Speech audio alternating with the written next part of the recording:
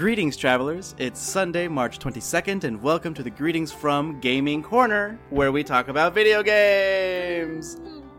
Livia's dabbing. Thank you. I'm your host, Tyler, and as always, I am joined by my wonderful co-host, Rebecca Faye. Hello, video games. Sorry, that was weirdly ceremonious. I didn't mean for that to be so intense. And my other co-host, Olivia. Yo, fuck video games. I hate them. No ceremony here. They're the worst. I'm glad you're here. Debate. Video games, pro or con? Video games killed my dad, and I'm done with them. My video game dad works at Nintendo.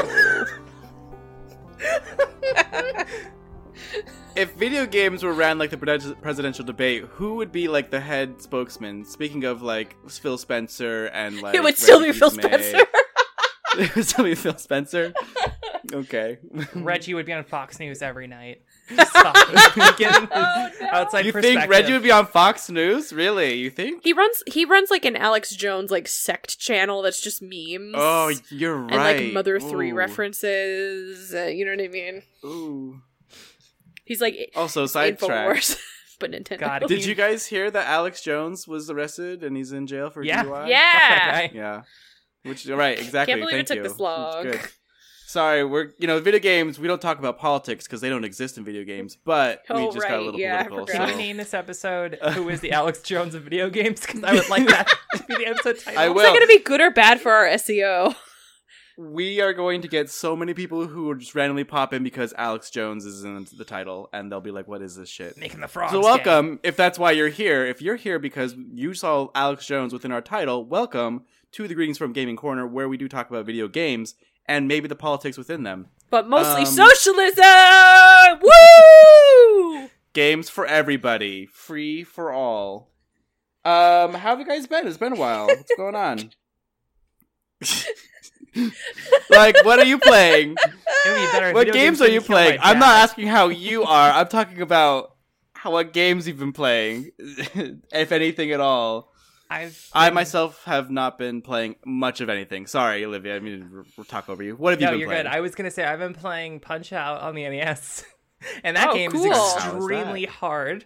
It's like very hard. Maddeningly hard, especially when you're doing it on stream. It's a lot of pressure to play Punch-Out on stream.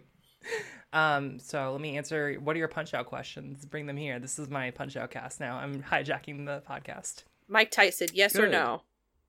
I'm playing the Mr. Dream version, which I don't know if you guys know, but they basically took all the character animations of Mike Tyson and then made him into a blonde white guy. And that's who Mr. Dream is. That What? seems racist. There's quite a few characters that are just palette swaps, and they often change races where it's like, here's a white guy, here's a black guy. And like, they're so rudimentary, but it still feels a little weird to me that they would just be like, let's just change the skin color. That's cool. We got a new character now. Off-brand. Yeah. This feels like an off-brand. Like Tyson Punch-Out.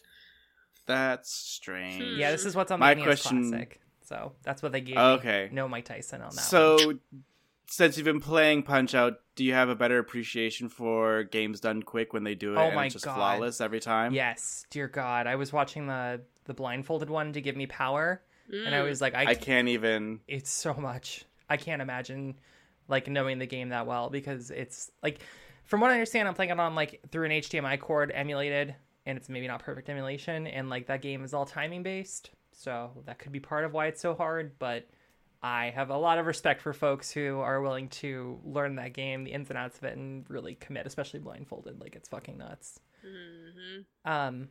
Beyond Punch-Out, I've been playing Hearthstone, and then the game that I'll be talking about tonight, I found Got it. a bullshit deck, and I beat all the single player campaigns that you can build a deck for. It only took me like 40 hours, but I feel very good about it. All my card backs are Wow.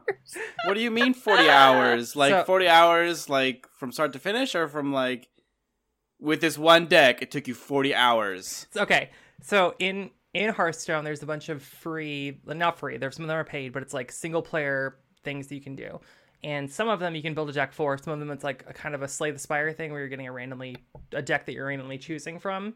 And when you beat the campaign, you generally get like a card back as part of it. And the deck that I made abused a very broken combo where it's like, hey, if you can get these 5 cards on the board, then you can do 1 damage to an opponent if you play 3 cards in a row.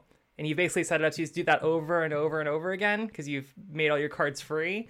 And a lot of these bosses have like 400 health or 300 health, so you're just doing the same thing over and over again. Wow. And you're also like being like, okay, I guess I need to also get this combo exactly on the board, and that doesn't always work, so you're restarting a lot. So it took a lot of time, but it's done now. I'm free of it. So, interesting. Yeah, very interesting. I can't imagine that level of dedication. I'm a cool guy, and people love me. You're a cool guy. Rebecca, what games have you been playing? Well, I'm playing games, but does any of it really matter when Animal Crossing comes out a week from Friday? I don't think they matter anymore. I'm in the same boat. I'm just going to be absorbed by it. Well, but that's the thing is like, I always forget that Animal Crossing is really a game that you're only supposed to play like 5 minutes a day. You know what I mean? So everyone's like, guess I'm just going to lose all my life and my time to Animal Crossing. And I'm saying that too about myself. But then I realize that outside of setting up an appointment book to make sure I show up to people's houses when they invite me, what are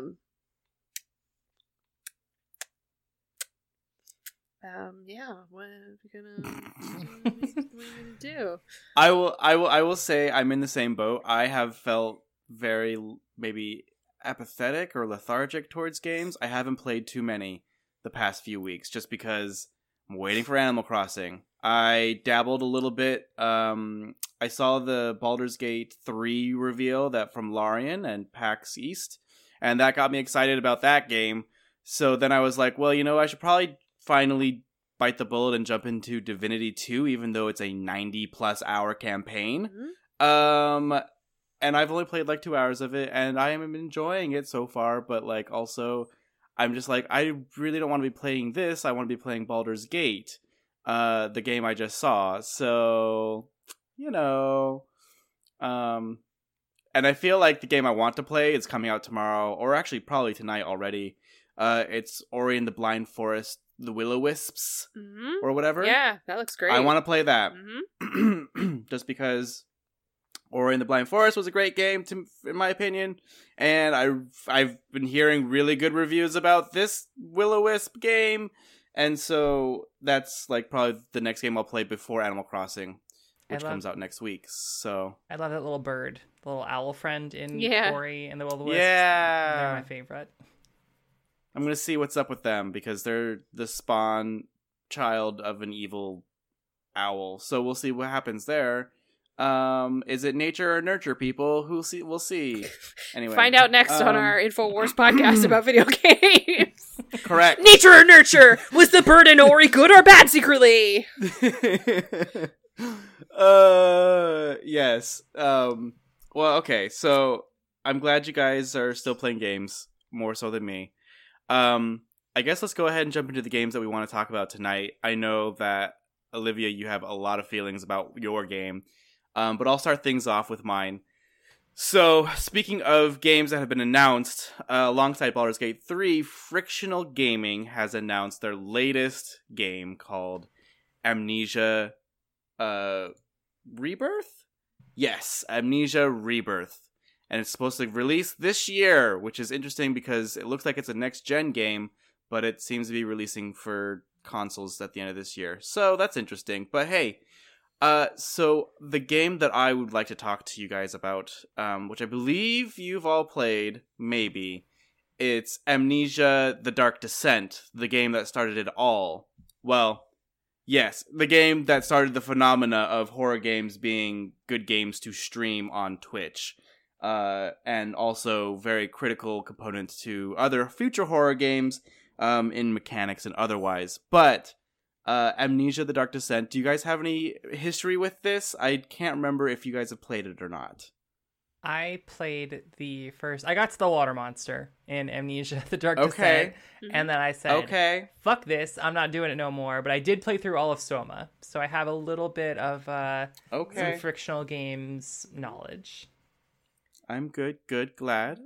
What about you, Rebecca? I too gave up at the water monster, and I too finished Soma, so we were in the same boat, Olivia.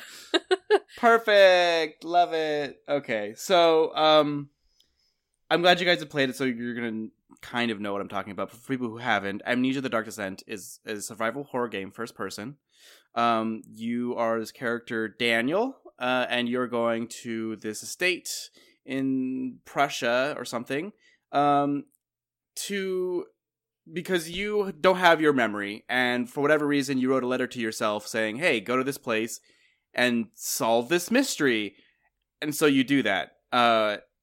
And the premise of the game is to figure out what happened, why did you lose your memory, what's going on in this house, and like why is there this shadow guy running around chasing you. It's essentially a big hide and seek game. A lot of this mechanics are puzzles, and between the puzzles you are playing hide and seek between you and the monster that is chasing you.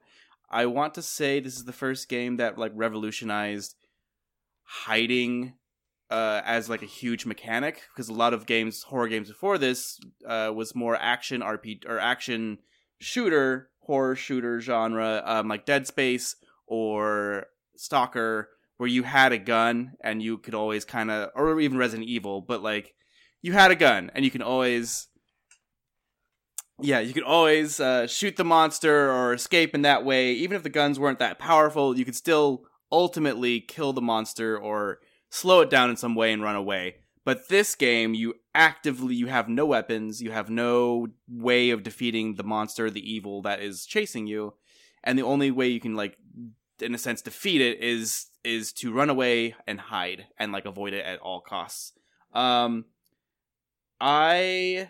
played the entire game, so I got past the water monster. I will say, this game is the only horror game that has ever made me, like, chill me to the core of my bones. Like, when I encountered the water monster, I was frozen in fear, paralyzed, and I couldn't figure out what made it tick, which made it even worse, because up until that point, I figured out the mechanics of how this game worked, in terms of, like, running away from the monster. And it made it less scary, but the water monster freaked me the fuck out. And I do not blame you guys for giving up, because that is a super, super, super scary moment in any video game that I've ever encountered. What are you guys? So you've played Soma, which is almost similar to this kind of game. In ways it's a lot more refined. They made a few different changes, but would you, Olivia? Yes. I wanted to say I remembered I did play Penumbra Overture. Like, I played the first part of that game, and I remember getting a weapon and fighting the wolves, and then getting fucking killed by the wolves and trying to use like your little melee weapon and being like, wow, this is like actively awful. And I wanted to comment that the getting rid of the weapons was the right choice all the way. Correct. For those of you who don't know, so frictional gaming, before they blew up with Amnesia: Dark Descent, they came out with these three things called Penumbra, and there's like Penumbra Requiem, Penumbra Overture, Penumbra Black Plague. They're lesser known, but they're pretty much just as good as Amnesia. They do have those weird mechanics. I feel like they were really trying to set up or figure things out mechanic-wise for Amnesia, and so Penumbras were just kind of like the prequels to Amnesia and their later games. But yes, those are very good games. I also highly recommend them. But my question was going to be, from what you remember from playing Amnesia to playing Soma, can you guys know any differences or any quality of life things that you really enjoyed better? Or I think we might be in the same boat, Rebecca. I think one of the things I think I just gravitate more towards sci-fi anyways, but just the world of Soma and like the concepts that it presents were just so much more compelling to me versus the like, hey, you're running from monsters and it's kind of a, not science fiction, but more like medieval kind of technology thing. And that didn't really feel as compelling, and the storytelling in Soma felt more like the character building and everything like that felt more interesting to me. I don't know if you feel that way. I guess I'm speaking for you. What do you think about that? No, I totally agree. I think Soma is like, I mean, I always feel weird when I call something a masterpiece, but I feel like it is start to finish incredible and like thoughtful and like very cleverly created, and just like it, I think chilled me to my core. You know what I mean? Just on the concept of, you know, what does it mean to be alive? What does it mean to be human? What does it mean to be like a person? Like, I feel like it questioned a lot of those things that can be really scary. And, you know, I am in a similar boat to you, Olivia, in which I do think that it was more scary, perhaps because it was more cerebral than the Amnesia: The Dark Descent. And I also kind of feel this way, and I know that this is super incendiary, but I feel this way about Amnesia: Machine for Pigs, which was the follow-up to Amnesia that was done by a different studio, which also was like less about being scary and more about like the horrors of being alive. And I don't know, I found that to be a lot more compelling than the I hide from monster, please run, scare time now. Right. Yeah, Amnesia: The Dark Descent, it's a great game, but it is kind of very bland in its themes, and just the way it presents itself as a video game. It's scary, but it's scary just because there's a monster that's chasing you, and like that's about it. And if you like look at the monster, you go insane, and like your screen gets all fucked up, and it makes it even more scarier because you really can't see where you're going anymore. Beyond that, the story itself is like, what's going on here? I don't really get it. Interdimensional beings, who knows? And like and also just like unraveling your memory, finding out things that have been going on. You know, yes, Olivia. There's one scene that I remember where you're kind of walking through. It's before you've met any of the monsters, and you're kind of walking through a bunch of rooms, and then you find like you keep hearing things rustling above you, and like there's things that are falling over. And I do think about that scene a lot, being just like a really effective introduction to the horror of this world. And like the, hey, show, don't tell. Like don't even look at the monster. Just let their actual like let them exist in the world and never see them, and that's terrifying. Rebecca, what were you gonna say? Well, I think, like, to your point, and also to what Tyler said earlier, I think what was so compelling about The Dark Descent was the fact that is like the first time I remember seeing videos of people being so fucking scared, and it was like hilarious. Like watching it from a third person perspective, and like I don't know, I feel like this is a famous clip, but maybe it's just famous because I watched it 600 times. But it was like a video of this guy on a Skype call, and he's playing through it, and his friends are in the background, like, and they're like, oh, I know what part he's at, and he's just like, I don't want to go through the door, like, I can't get into it, you know what I mean? And it's just like, there's like nothing there, but it's still funny. And like, I feel like that was what was compelling about it. Yeah, and he has his chair friend, he's like, chair, go check on that noise, and he like, throws the chair across the room. Tinder cylinder! I remember. Right. I feel like that, and I feel like this game came out when Twitch was kind of on the horizon of becoming what Twitch is today. I feel like Amnesia definitely benefited from that Twitch community, that outreach, because it just made for hilarious internet content, and like everyone tuned in to this super spooky game. And then like from there, I feel like Twitch, like the game Amnesia: The Dark Descent and Twitch, the streaming platform, benefited equally from the release of Amnesia. So I don't know. It's just for the time, for 2010 when it was released, like that was just like a golden year of gaming, or in general. Just a lot of things happened that year. So it's interesting when you compare The Dark Descent to Soma, because I feel like you can't tell people about The Dark Descent for completely different reasons than you can't tell them about Soma. You know what I mean? Like, right. You don't want to spoil things like the water monster in Dark Descent because it's so scary the first time. But Soma is like, you can't tell people the ending. You can't fundamentally talk about the plot because it's like crazy. Which is, I don't know, it's just such an interesting dichotomy between the two of like how one is very experiential. Correct. I have loved fictional gaming for a long time now, and I'm glad to have followed them through their entire video game journey, and they feel like they're moving in a great direction.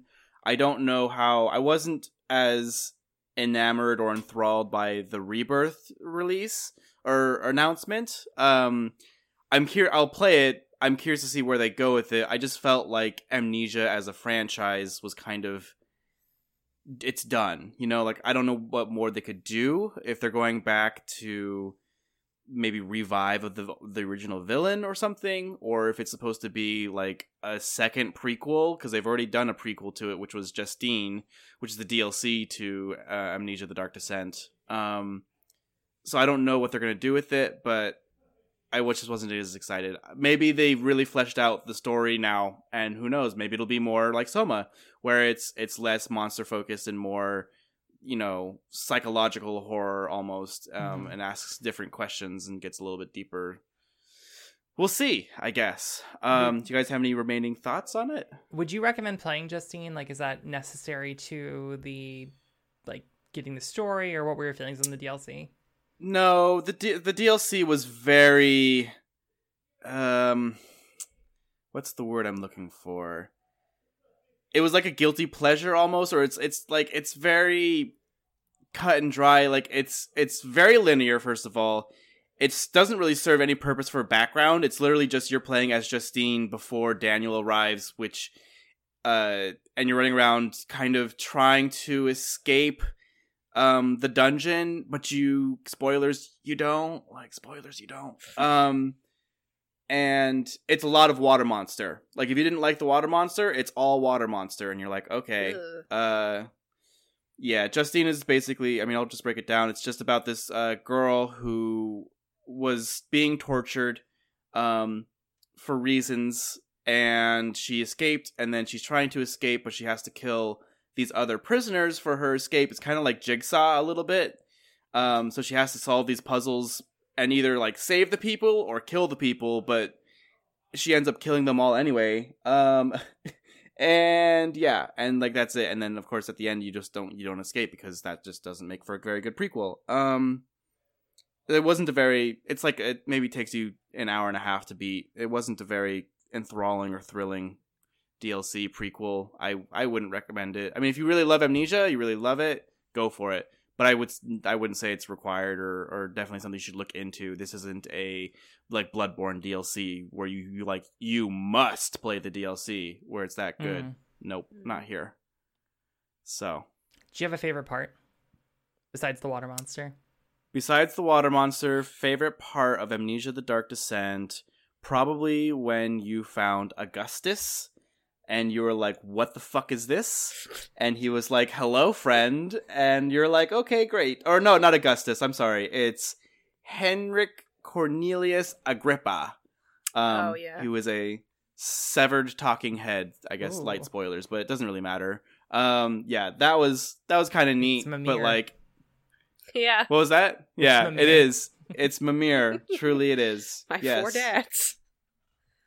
Because there's a lot of the game is just like the monster chasing you in the kitchen or throughout the castle that you're in, and it's just like, okay, and it gets really tired and boring, and your lantern goes out and you have to deal with your, you know, madness, and everything's all blurry. And now that I'm thinking about it, it wasn't like I had fun playing it and I was scared, but like I'm thinking back on it now and I'm just like, yeah, it was kind of like a trudging through the trenches just to get to the end. So but I would still recommend playing it because it's still a great game. If you've never played it before, it's a very good first experience. But anyway. I do feel like it's worth mentioning, too, is that, you know, I feel like part of its staying power and part of its, like, legacy was how many incredible DLC mods there are for Amnesia: The Dark Descent. Like, I feel like that was the first game that I really remember seeing so many engine-built custom games that weren't like Source. You know what I mean? Like, you know how people were making Source games for forever? I feel like when this game came out, then you started seeing people put together these like fully voice acted, custom animation, custom rendering, like Amnesia: Dark Descent stories, which was awesome. And some of those are really incredible works of art on their own. So I feel like that, like, if anything to come out of it, like even if it is sort of a proof of concept on its own right, it, like, what the fans were able to do with it is really incredible. Does it have gun game? I agree. Can I get gun game in my Amnesia: The Dark Descent? You might, actually. Maybe? Oh, so they ported to the CSGO. Can I play the Amnesia levels in CSGO? Yeah. I want to play the dust map on Amnesia. Who knows?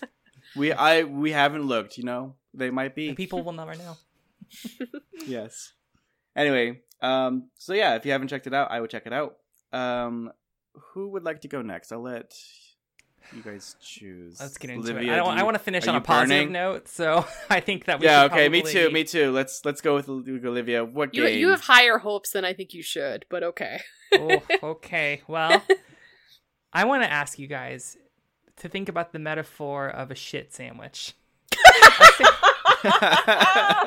Imagine the best possible sandwich ever. It's the best thing you've ever eaten. I should rephrase. It's a pretty good sandwich. It's like compelling and you're enjoying it. Yeah. And then you just it's a bologna sandwich. You get a couple bites in and then you're like, something's not right here. Something's rotten. This tastes disgusting. And then you start unpacking the sandwich and you realize that it's just shit. It's shit all the way down. The first bites were a trick, but then you just keep eating it because you're a fucking monster and you don't know why you keep eating it, but you're broken as a human. And that's the experience that I'm having right now with Death Stranding. As I'm attempting to... This is therapy. This is not a podcast anymore. This is me trying to work out some inner demons on this recording. Death Stranding, it's a game made by Kojima Productions. This is the new Kojima Productions, free of Konami. Hideo Kojima's at the helm here. Came out in 2019 on the PlayStation 4. It's coming out on the PC in the near future. I think it's like June 6th. It's a hotly anticipated game. We've had multiple conversations about this game leading up to it. The hype cycle getting to an uncontrollable point where nothing was really explained about it. And then now we live in a post Death Stranding world where it's free and in the world and people can have their own assessments of it. And I feel like the critical reception to this game hasn't been super positive. It's been pretty middling, honestly, which I think except for there's some folks who really love it. And I don't understand that mindset. Just to give a very high level overview of what you're doing. You're playing as Sam Porter Bridges. You're building bridges across America. You're delivering things to a post-apocalyptic world that's been destroyed by ghosts, aka BTs, coming into the world. If they touch another human, they're like antimatter, and it's antimatter and matter touching, and it explodes. And you're the son of the president for some reason, and you need to go on a mission to find your long lost. I know the true answer, but was a little confused about the nature of their relationship. Amelia, who I feel like she was always purported to be like the daughter of the president, so technically your sister. Yeah, it's a little complex. Were you adopted? See, she was like your. Was she? Feel like it's she not was really your clear, sister, like what your relation is. Yeah, because they're always like calling Sam is the president's son, but not really because they kind of know that he's adopted. I think that was already implied, but then like you find out that she can't have kids, and it's like a big plot point, but not really because he doesn't really have any reaction to it. How you guys played? Rebecca, I know you played this game. Tyler, have you played this game a lot at all? I've played like 10 hours of it, so that's more than enough. I haven't returned more than enough to understand what's going on. So I don't care about spoilers. I guess to be positive about this game, the things that I really like about it are that the gameplay itself there's something super compelling about a literal walking simulator where you're walking up the side of a mountain and you're delivering things and you're kind of building these relationships, and you can actually like build things in the world or use things that have been built by other players. So it's very similar to, I liken it to the Dark Souls kind of like notes experience where you can leave notes for their players. But in this, you're actually leaving items for people. And I think that's super cool and interesting that, you can kind of build on what other people have done. And like, you can leave little likes for them. And then you can see that reflected in the world. Like, oh, this got like 10,000 likes. It must be a really good thing. And you get likes yourself. And that's kind of compelling. The game kind of falls apart when it comes to at least in my opinion, some people would disagree with this, that the characterization of anyone in the game is not compelling in any way. The story is horrid to the point of being offensive when it comes to some of the concepts that it presents. It just goes on. It just goes on for entirely way too long. But I keep playing it, and I'm like, I've beaten the game. I've gotten 87% of the trophies right now. I need 3 more and I'm done. There's something really cool about building shit. Like there was an IGN article that was think, raked over the coals, because it's like, hey, Death Stranding gets a lot better after you beat the game, because there's no shitty story to kind of keep following. And it would be really cool if you could just start the game, like if there was the survival mode or something where you didn't have to actually like experience the story. I think that'd be amazing. Yeah, I think, Rebecca, I don't know if you have any experiences you want to talk about, like if you found the game compelling at all. I'm interested to get your perspective on this. Oy, it's a mixed bag. Like, there were definitely times when I think it clicked, you know what I mean? And I think I have told this story before, but, like, the one that really always stood out to me was going to the wind farm, which just sucks absolute ass, right? Because you have to go through the woods, and it's, like, very rough terrain, and it is BTs everywhere. And this is, like, really before you're given a lot of tools to do anything with them. So it's, like, a tedious, slogging part of that game. And so I remember getting up to the wind farm, and then being, like, you know, doing my business there, coming out and then being like trying to hype myself up, knowing I was going to have to go back. And then someone built a bridge. So I just I did it. I turned on my little link so that I was connecting to other players. And then I walk out and there's just a beautiful motherfucking bridge right over the bullshit. Like, they just put a bridge over the nonsense. And that was the first time that I was just like, oh, I get it. I think I get it now. Too bad that wasn't more of it, I get. You know what I mean? Like, right. I think the most fun I had was when I was just playing that game as a delivery person.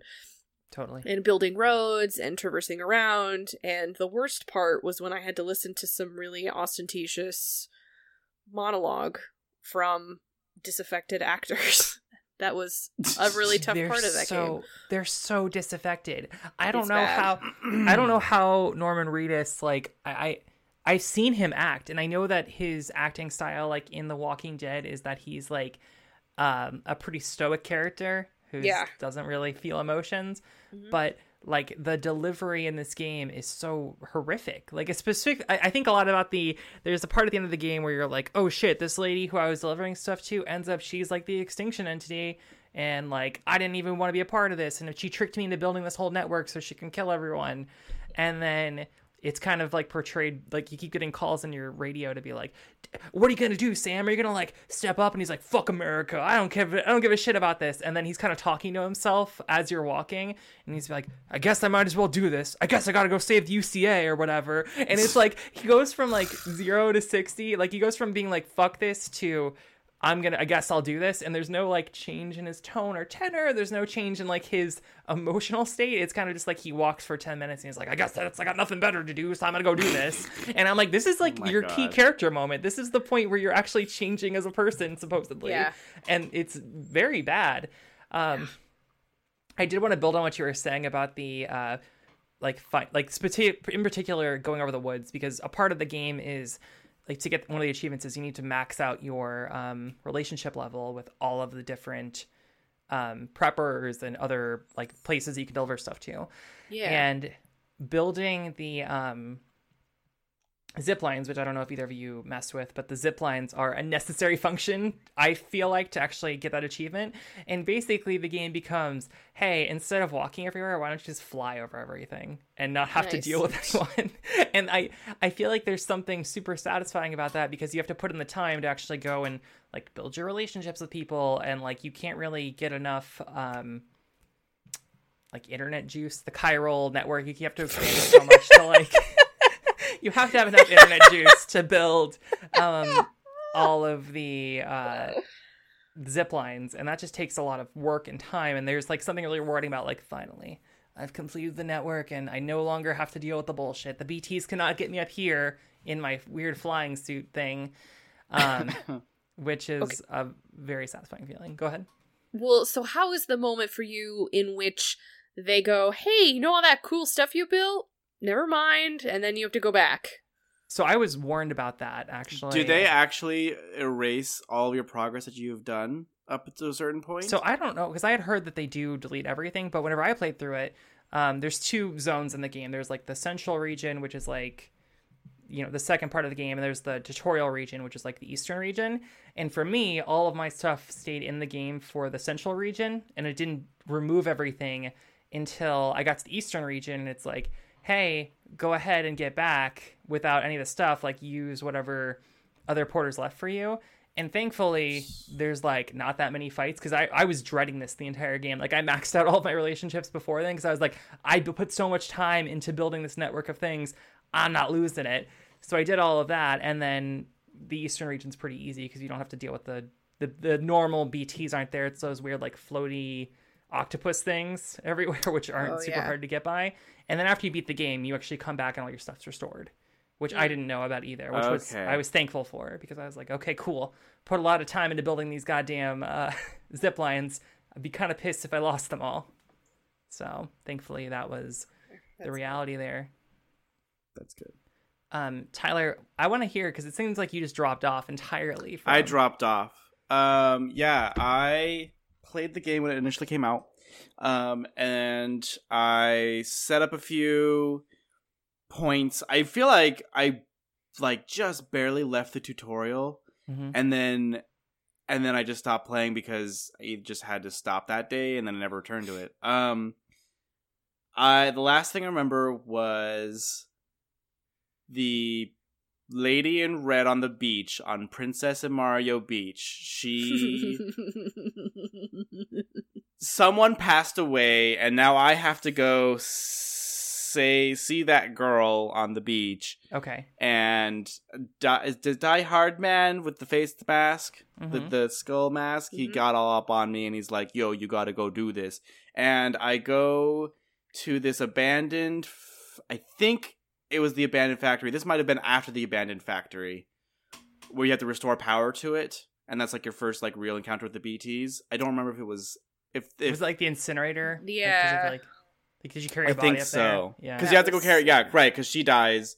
Whoever in the Oval Office, she has her sick bed in the Oval Office. She dies. You have to go take her body to the incinerator. And you do that, and then I got to like the next city after that, and that was where I stopped. That was the last thing. So you let stop pretty early because I don't think you even get the ability to like really make things at that point. You're kind of not really. I mean, like I did a few things, but there's like it was storage. It was no vehicles, no bridges, no zip lines, no anything else.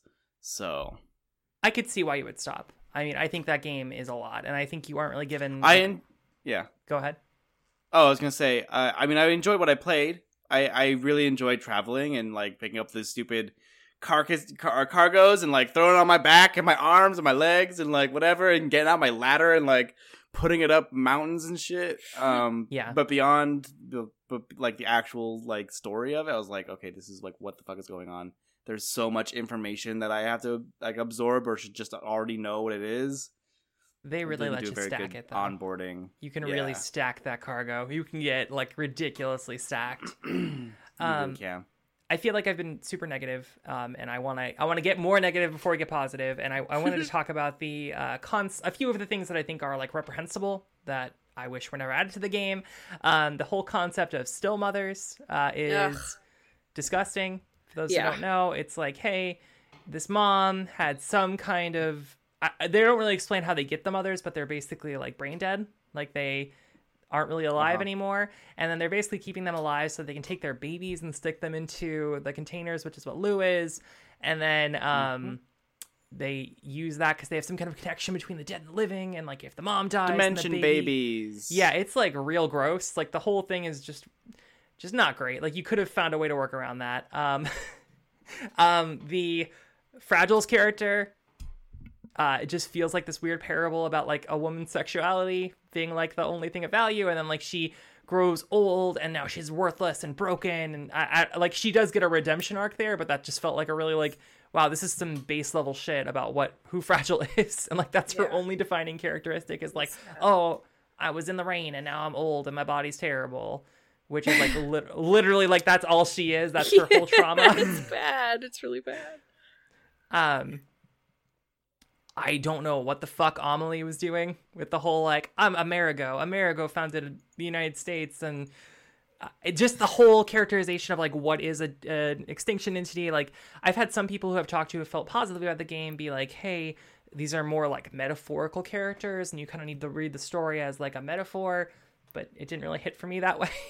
How can you read that story as a metaphor? It has the subtlety of like a lead balloon. It like crashes through and is like, hey, do you want to know what the subtext is? I'm going to tell you. I'm going to make a text. Hey, here's what a text is. Sam, read your emails. Sam, the I am Die Hard Man. I cannot die. I am Heart Man. Literally, the Dead Man one was the part where I was like, he's like literally made of dead body parts, which he retracts on, and he's like, oh, I was going to a laboratory or something, and that whole like plot point was super confusing.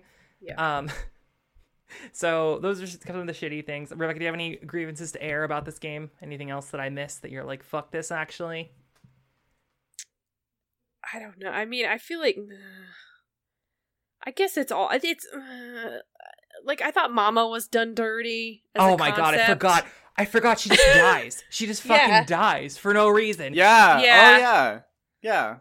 Like, apparently her bond to the afterlife was because of her baby, and then when her baby got sent back to the afterlife, then she just died, but then she became one with Lochna because they're connected, they're Ha and Ka, and they're like, it felt really weird. It felt kind of offensive to like the idea of like conjoined twins being separate people, and it's like, no, we're not really separate people, we're one thing. We always were one thing, and that was just bizarre to me. Thank you for reminding me of that gross shit. Okay. Yes, Positivity zone. Things I liked about the game. I liked Hartman's whole thing where he was like doing his little like thumbs up fingers. I thought that was pretty hilarious. I love the concept of his character as like, I die every 21 minutes but also the fact that he had to like tailor everything in his life to being alive for 21 minutes and like only having 21-minute long like videos. Like, I don't know why I thought that was funny. He just seemed like legit, like out of all the actors, like he seemed like the one who, him and Higgs seemed like the ones who are like, oh, we get to just be dumbasses who get to like lean into the ridiculousness of our roles. And just the specific part where he like dies and then his hand is caught in like a thumbs up position and the camera just kind of like pans down to see him like giving a thumbs up to the camera was like really funny to me. I actually really appreciated the whole Higgs fight and how over the top Higgs is at the end, where he's like literally licking Norman Reedus and then like is just teleporting around shooting him in the face, and like it's not really ever explained why the whole thing is really dumb and over the top, and I kind of love it. Like that's the good bad Kojima that I like. And the pizzas, the Peter Engler thing. I don't know if you did.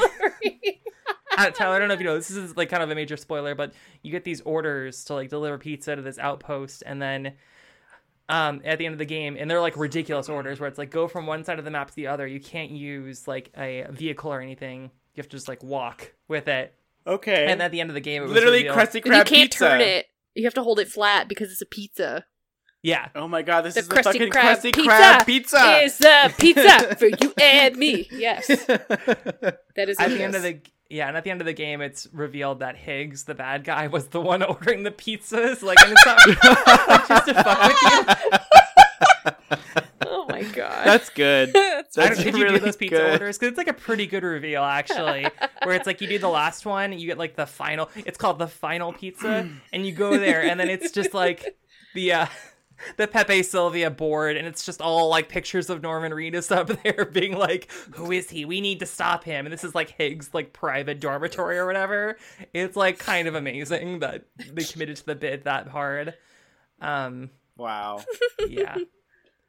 And I liked the spooky scary parts in the base, like in your little home base thing where you could do things like if you fucked with Lou sometimes, like the baby, he would turn around, he would have Guillermo del Toro's face screaming at you. Or like if you looked at the feet enough, then eventually Hideo Kojima would pop out of the ground as like a ghost monster and try to grab you. I don't know. Interesting. Fun.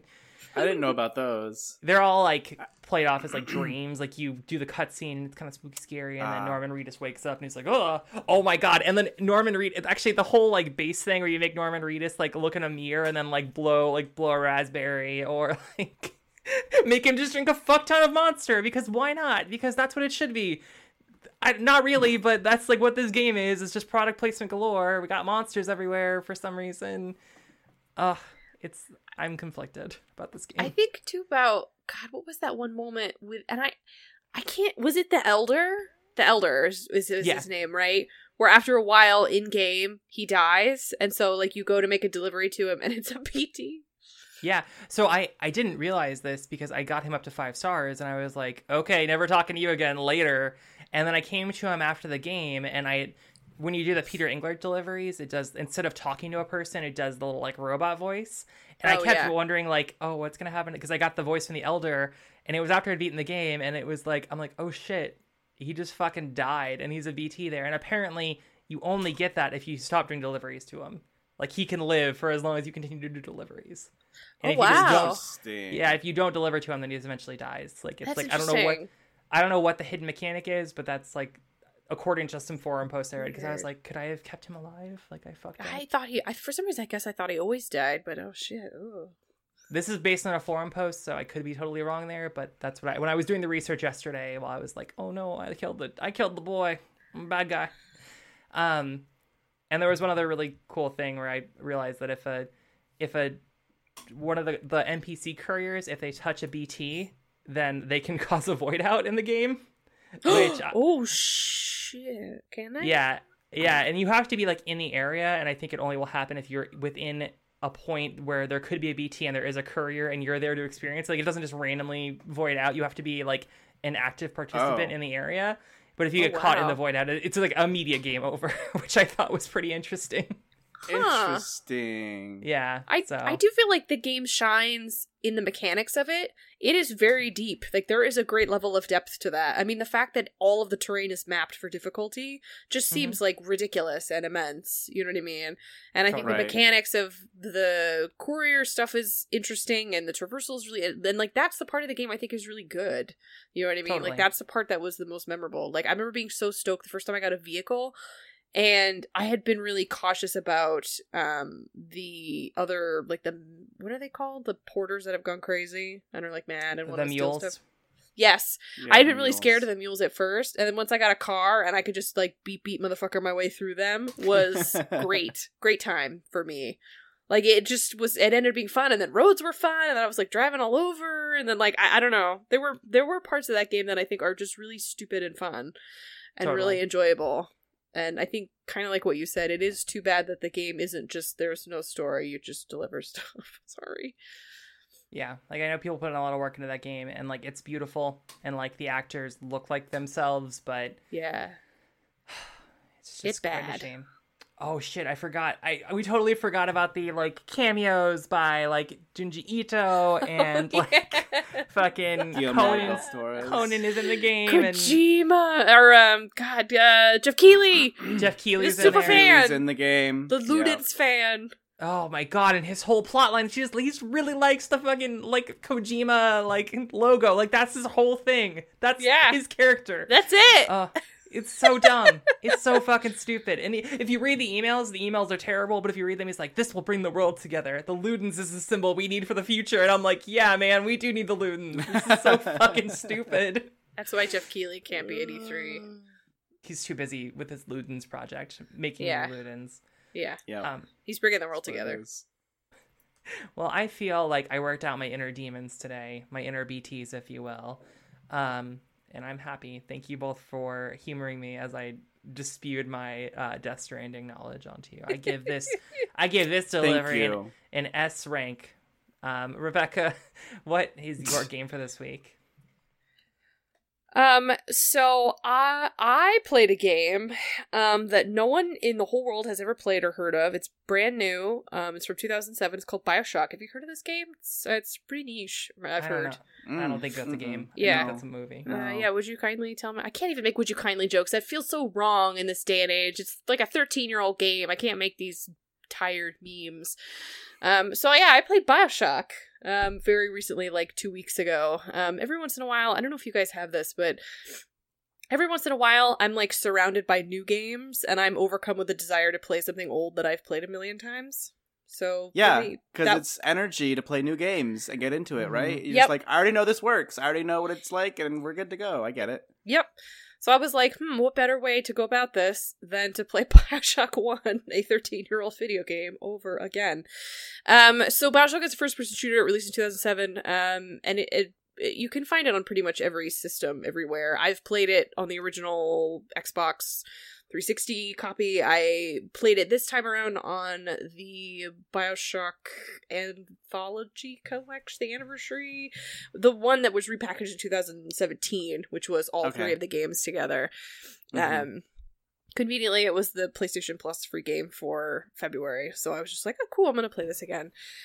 So, I mean, I can't imagine people don't know what BioShock is about, but BioShock is about, you play Jack, who is sort of a mysterious rando guy in a really nice sweater, that conveniently crashes, and he's in a plane, his plane crashes in the ocean, you're right next to a lighthouse, wow, a mystery. That lighthouse is the entrance to Rapture, wow, a place we've never heard of before. And Rapture is this huge underwater city, created by Andrew Ryan, who's like this objectivist, bent billionaire man of industry, who basically wanted to create a city that was free of governmental control and, like, moral obligation. So it was like a playground for people to kind of do whatever they wanted, right?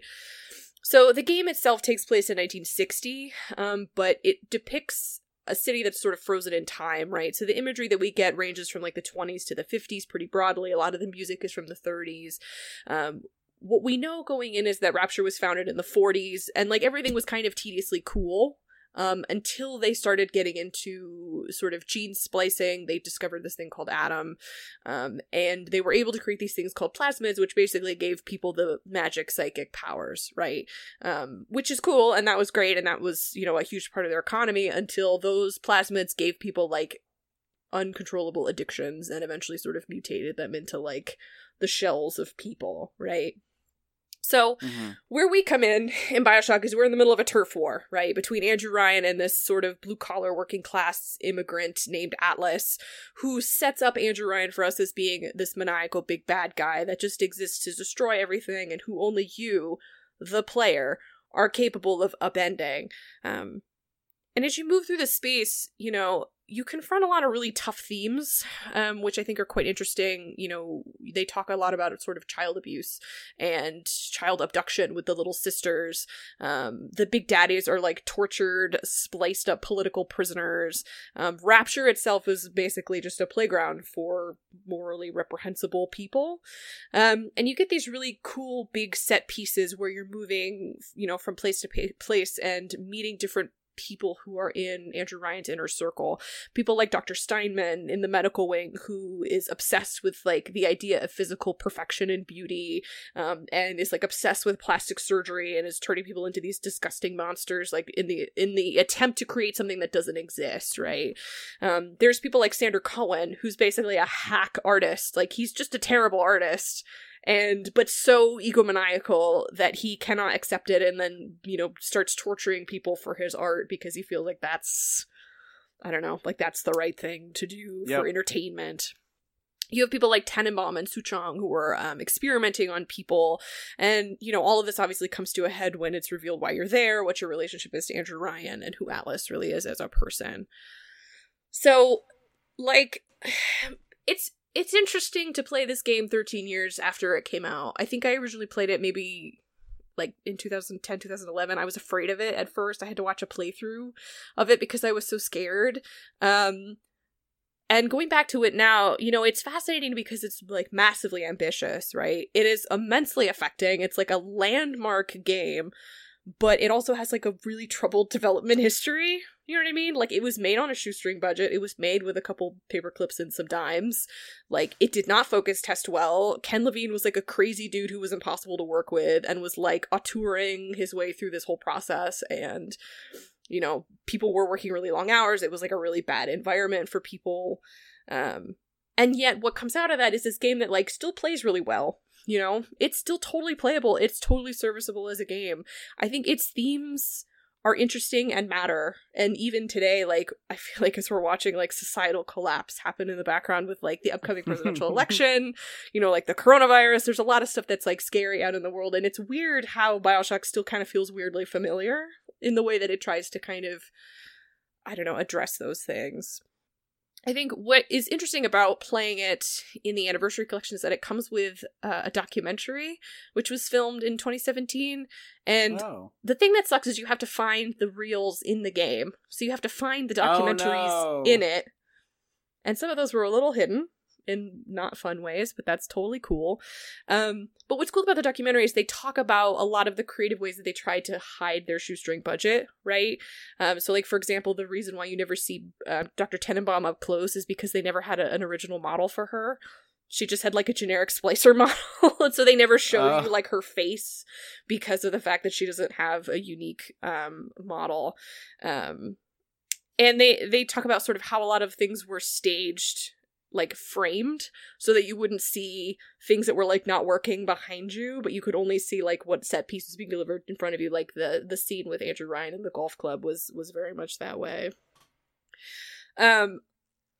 The thing that sucks is that it still is also really thin at the same time. You know, I feel like the game has all these really great set pieces. You get up to like Sander Cohen, you get up to the golf club sequence with Andrew Ryan, and then what happens after that is like a really interesting set piece where you go through like Rapture slums and the apartments where like the highest of high were living right next door. And then you go through this really weird sequence where you have to become a big daddy for no reason, and they don't explain like what's happening there. Then it's the end. And that's really it. And I think that's what makes playing Bioshock 2 interesting right after it, because Bioshock 2 is about, you know, what does it mean to be a big daddy, right? Okay. Here's the thing. This is like, I've been sitting and thinking really hard about Bioshock, and I'm interested to hear your thoughts kind of on this topic that I've struggled with. Bioshock 2 is okay. I think Bioshock Infinite is the game that brought us all together in a lot of ways, which also is okay. You know, I think it was better than Bioshock 2, but it was okay, right? And so I was trying to figure out, what is it about Bioshock? Like, what is it about the Bioshock concept on its own? And my pitch, and I'm interested to hear your thoughts, is like, you know, despite its flaws and the fact that it has a really complicated history, it feels very authentic. Like, the writing is very captivating. The audio log stories, I think, are very affecting. Like, these are stories of people whose children were abducted and turned into little sisters. Like, these are stories of people who are, like, trying to make a living while the world is crashing down around them, who have, like, no other options outside of Rapture. You know, the acting is sublime. It's believable. Like, there's a lot of emotion in these characters. And I started to wonder if the thing that Bioshock got right was that it really shows a depiction of people just being people. You know, there's no heroes. I feel like in Bioshock 2 and in Bioshock Infinite, it tries to set up these systems of like, these people are good and these people are bad, but what if the bad people were good? Or what if the good people were actually bad? Where Bioshock is just like, here's a bunch of fucking insane people just doing their own thing for their own purposes. And like, even when you have characters like Tenenbaum, who, you know, was the woman who was, you know, working with Suchong to create the Little Sisters, like, she was basically a Nazi. Like, she was like a, you know, there was some like crazy shit with her in the World Wars, and she was like experimenting on people, and she was like trying to figure out, you know, like what makes certain races better than others. And so then she was going to come and use it on the Little Sisters. And so like, even though you try to get a redemption of someone like her, like, she's still coming from this perspective of being like a really terrible, awful person. Yeah. But I don't feel like the other games did that so good. Actually, I don't know. Where are your thoughts on the Bioshock franchise as a whole? Olivia, I know that we all loved Bioshock Infinite, but I know that, like, I feel like that was what really, I think, brought a lot of us around a central point, you know what I mean, was like how good that was and how good that felt at the time. You know, how does that feel today? I think your point about it being the original Bioshock being about normal people in extraordinary circumstances and learning how to deal and navigate with those circumstances. Like, I think a lot about in the fish, like, I haven't played this game in probably like 6 months, but I did start a playthrough like in the last year or so. Yeah. And I got to the fish cannery section, and there's the guy who gives you the camera. I cannot remember his name, but he's like an ally, sort of, and then he's like, actually, I'm gonna fucking kill you. And the thing I always remember is finding his audio log, being like, listen, I'm just trying to like get by, and this whole fucking place is falling apart, and me and my crew are trying to make things work, but we're not getting the budget to make it happen, and this fucking sucks, and Ryan's gonna like have to pay for this eventually. And you don't get that kind of like subtlety, quote unquote, like, it's not super subtle, but compared to the bombastic nature of Bioshock Infinite, which I still enjoy, like, there are still good parts of that game. like where that game just takes a total like left turn into like, hey, we're going to talk about the multi-dimensionality of the world itself, not like these internal characters, but like you're literally existing in a world where you're hopping between universes, which is a cool concept, but you don't get those smaller stories like you're saying. And I think that there is something very intriguing about the idea of BioShock 1 can exist on its own. BioShock 2 and BioShock Infinite are dependent on this original work. Like they're both based in a world where you have to have that context. Specifically BioShock 2, which, you know, I think back to it, I'm like, I kind of enjoy this, but like it's totally just like let's do the first story. Let's just do it one more time, but this time we're going to talk about the evils of socialism, but with more action. Yeah. And it's kind of a failed like parable because it doesn't really ever really like hit the objectivism points that BioShock 1 does. I wanted you to kind of expand on your thought about how the game, like the themes of this game, looking back 10 years or more than 10 years now at this point, it doesn't really feel as solid to you. Like because I remember playing this game as a younger person being like, oh my God, like no game's ever touched this. It's one of the first games, at least in my experience, that brought up these things of objectivism and like Art Deco. And it was kind of like an entryway into those things. But I wonder, as with your perspective, having played through the entire game, like what were some of the parts that just felt really weak to you, at least in terms of its kind of moral compass? Like where did it fall flat, I guess? If it did at all. Well, I don't know if it did. I think the one thing that it definitely suffers from is it falls back on a trope. It falls back on the trope. You know what I mean? And so I think I don't know, it's just difficult because like there were times where it was like, okay, so we have this person who's a character who was a Nazi, and then we have this person who was like a wronged Chinese man who does not like children, and then we have this person who was sort of implied to be Jewish. You know what I mean? Like I think one of the things that was sort of weird was that they took a lot of people who were sort of marginalized and made them shitty people in a really weird way. Which I don't know if that lands today. You know what I mean? I think at the time it was an interesting depiction of just people who were crazy. Right. But now I think it feels kind of like, you know, it's kind of weird. It's kind of weird. I think your point to like race in this world and like not really like in the world of Rapture. Yeah, well, and like in BioShock, the original game, it's like race relations aren't really like commented on, like racism, except for in very like limited sections, and I can't think of those off the top of my head. At the beginning of BioShock Infinite, it starts off with like, no, we're super fucking racist, and we're gonna like stone these people to death for having like an interracial like relationship, and then it completely like fucks that up. Like really, like, and I'm like, at least I don't want to make excuses for what BioShock Infinite did, but at least they attempted to tackle that really complex issue of like, hey, let's talk about race in America, even if they fucked it up completely.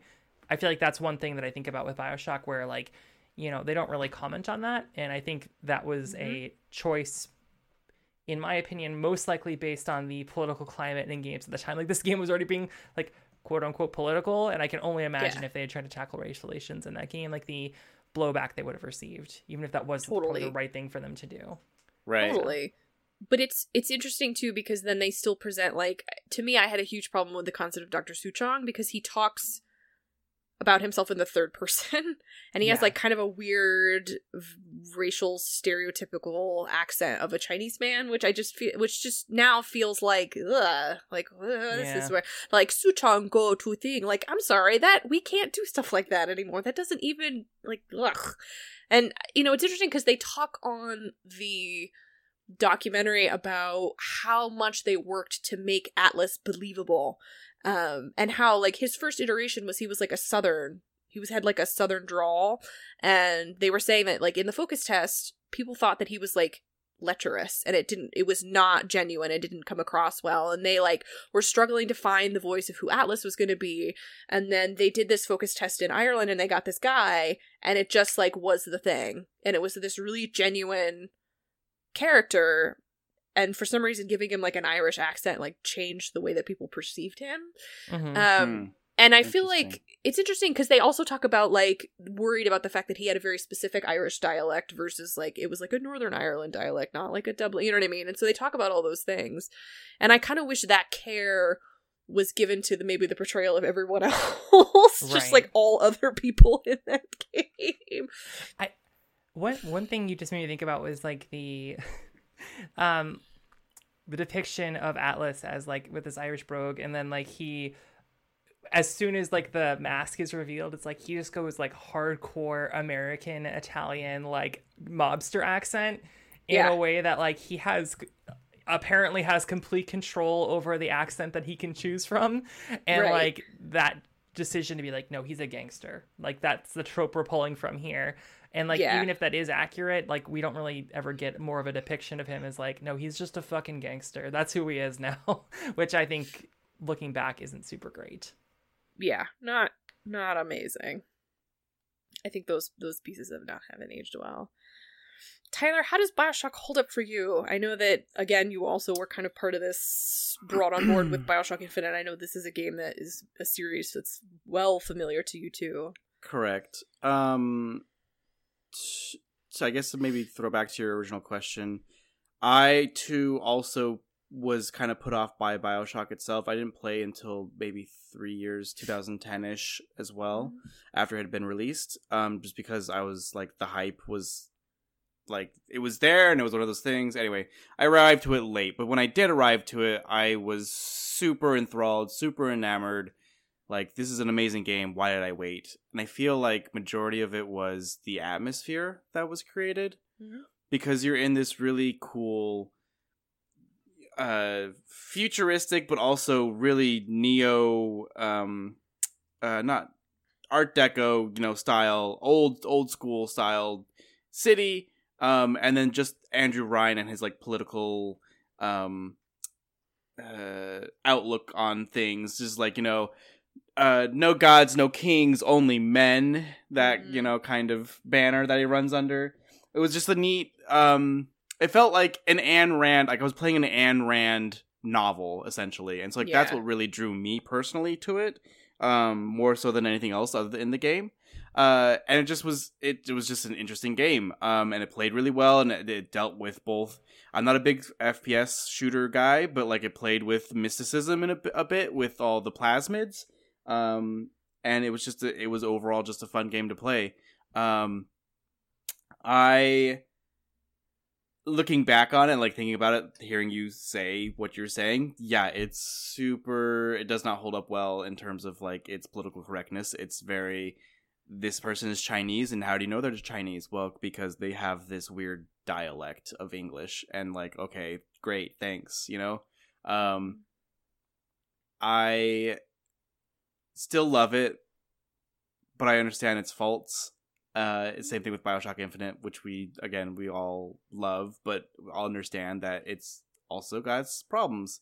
So, I'm trying to think of what else like drew me to it, but anyway, I mean, I don't know. It's a game that I feel is, like you had said earlier, it's a staple in like the gaming history, because it just was so wild and new and like out there. So yeah, absolutely. I think it's interesting that you point out the cracks are there, you know what I mean? So like, as you guys maybe remember, I feel like one of the really famous jump scares in that game is in the medical pavilion in the dentist's office. When you go up so the room fills with fog, and then nothing happens, like a body appears on the chair, but then nothing happens, and then it's not till you go up to a desk that the fog happens again, and then when you turn on, somebody's right behind you. So I did the whole medical pavilion level, and that didn't happen, and I started to think to myself, like, what? Like, wait a minute, that doesn't make sense. Like, it was in the dentist's office, right? Like, I didn't miss that. And I went back into the dentist's office, and apparently I didn't get close enough to the desk. Like, I'd picked up everything that was on the desk, but I didn't get close enough to it to trigger that jump scare. Mm-hmm. Oh, interesting. Anyway, then I triggered it. As soon as I walked up to the thing, I triggered it right away, and it was just like... Right. But it is amazing for being so old how modern it looks, I guess. Yeah. Like, there are sequences, like, if you really sit and kind of look and wander around Rapture, like, there are hallways in some of the, and I think it's in Fontaine Fisheries, where there are there's like a wall that's outside is ocean, and there are bodies floating outside and casting like shadows on the walls, and like it's very beautiful, and like you can walk up to schools of fish and startle them, and they will like swim away, and like there are some moments in that game that are just absolutely beautiful, and I think that was the frustration for me, which is like you get these just incredibly rendered, beautiful set pieces, and then the very last part of that game is going through the area where they're making Big Daddies, and they don't ever explain the process for how and or why that's happening. And then you have to go through the Big Daddy testing chamber, weirdly, and then you fight Fontaine, and that's the end. You know what I mean? Like that, and then it's like, ka-chunk, you were a good person or a bad person, the end of game. And that's such an odd feeling. But it is what draws me to Bioshock 2, because Bioshock 2 is all about the Big Daddy. But the problem is that they replaced Andrew Ryan with a different person who's almost exactly the same, and nothing has changed in like a decade of it being shitty, and you have a new guy with an accent that's on the phone all the time. The end. Except now he has like a really hammy, like, hey kid, step on into that thing over here. My name's Augustus Sinclair. Like, it's just weird. It's I love just it. I love it's your... well, it's like even the audio logs lost character. Like I remember listening to one that was in the baths, because you start off in the baths, which is supposed to be like these beautiful, you know, super luxe spa, and you get this thing that's like, hey honey, we're going to the thing, and they swell, and it's just like, it totally is immersion breaking, because it doesn't have the same. It's like these one-off stories, you know what I mean? Mm-hmm. And what Bioshock had was like these chained together audio logs of like following this mother as she learns that her daughter's abducted, and is like trying to find her, and finds her as a little sister, and like then that's when you find her body, like she committed suicide. Like you get these beautiful kind of string pieces that sort of add this character in this story. And you know, they do talk about in the commentary about how, because of their budget constraint, if something wasn't 100% necessary to do in person, it got put in an audio log, which is too bad, but it shows how important all of that stuff is. And I feel like I feel like Bioshock Infinite did the audio log really well, but I don't know, I wish I could articulate what it is about the first Bioshock that just did it, and that hits on all the cylinders, you know. I think compared to the other Bioshocks, Bioshock, it's the first one, it's like a play. Mm-hmm. Like it has its first acts and everything, and then like it continues on, and it builds and builds and builds to like the climax. And like it, of all the Bioshocks, Bioshock is like the best play as a game. And like 2 doesn't do that at all. It's very disjointed. Mm-hmm. And then Bioshock Infinite probably returns to being a play, but it lost something in on the way. Yeah, unfortunately. I do wish they had never tried to explain itself, because like Bioshock Infinite and Burial at Sea gave them the ability to be recursive, which I think is not what that series needed. You know what I mean? Like it needed to be its own thing. And I think, Olivia, you sort of mentioned the idea of like everything else requires Bioshock 1 in order to make sense, but Bioshock 1 doesn't require anything. It just is its own sort of entity. So I don't know. It's good though. I recommend playing it. If you play it on easy mode, it'll take you about 2 hours, and it's so easy it actually hurts. Use the wrench.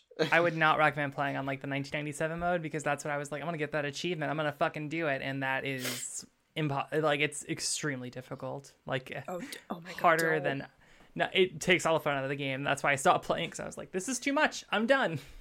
I think easy mode also might take all the fun out of the game, because I did not die one time. I did not even die one time. And the final fight with Fontaine, which is like that really hard several phase fight, took about 5 minutes. Well, I hit him like 2 times. I wanted to say, like, in the documentary, did they bring up the final fight? Because I feel like it's always been, from what I understand, is that they just ran out of budget. They're like, we need to put something in here to like finish this, and that was kind of their answer. They didn't really talk too much about it. I was kind of surprised, because they did talk very openly about the rest of the budget being like how much was condensed, you know what I mean? And maybe that's what is sort of good about it, is not the fact that their budget was terrible, but like everything that was in it was in there for a reason, and it was purposely put in there, and it needed to be there, where maybe other things get lost in the extraneous stuff. Right. One thing I'm thinking about is, I know we've talked about Prey in the past, like the 2017, I believe, game. Yes, 2017. Do you feel like with this context, having recently played BioShock and I think Prey, like, does that seem like a worthy successor, or do you feel like you're missing some critical essence to that with that game? No, Prey is a worthy successor. Because Prey did the thing that BioShock did, which was it made everybody important, and it told stories that were important. You know what I mean? Right. And I think what it added was the flexibility of how to approach a situation where the way that BioShock doles out powers makes no sense. Basically, it's sort of like, here's a set piece plasmid, here's a set piece plasmid, and then it's like, I don't know, you could buy them from vending machine or whatever, we're not going to tell you about it. And then like that's the end, right? And it's just kind of weird. Where I feel like Prey is a lot more, I don't know, it's a lot more fluid. I think it's a lot more of an RPG in that sense. Although I think the ending of Prey is still kind of weak. Like I feel like people haven't figured out how to end a Shock game, because they always end like really stiffly. Yeah. No shade to Prey, but it was a little stiff. Yeah. It's such a bummer that System Shock 3 seems like it's not happening anymore, because I was like, oh, I would like to see more games. Like, what's the term? There's a very specific term for like games like Prey.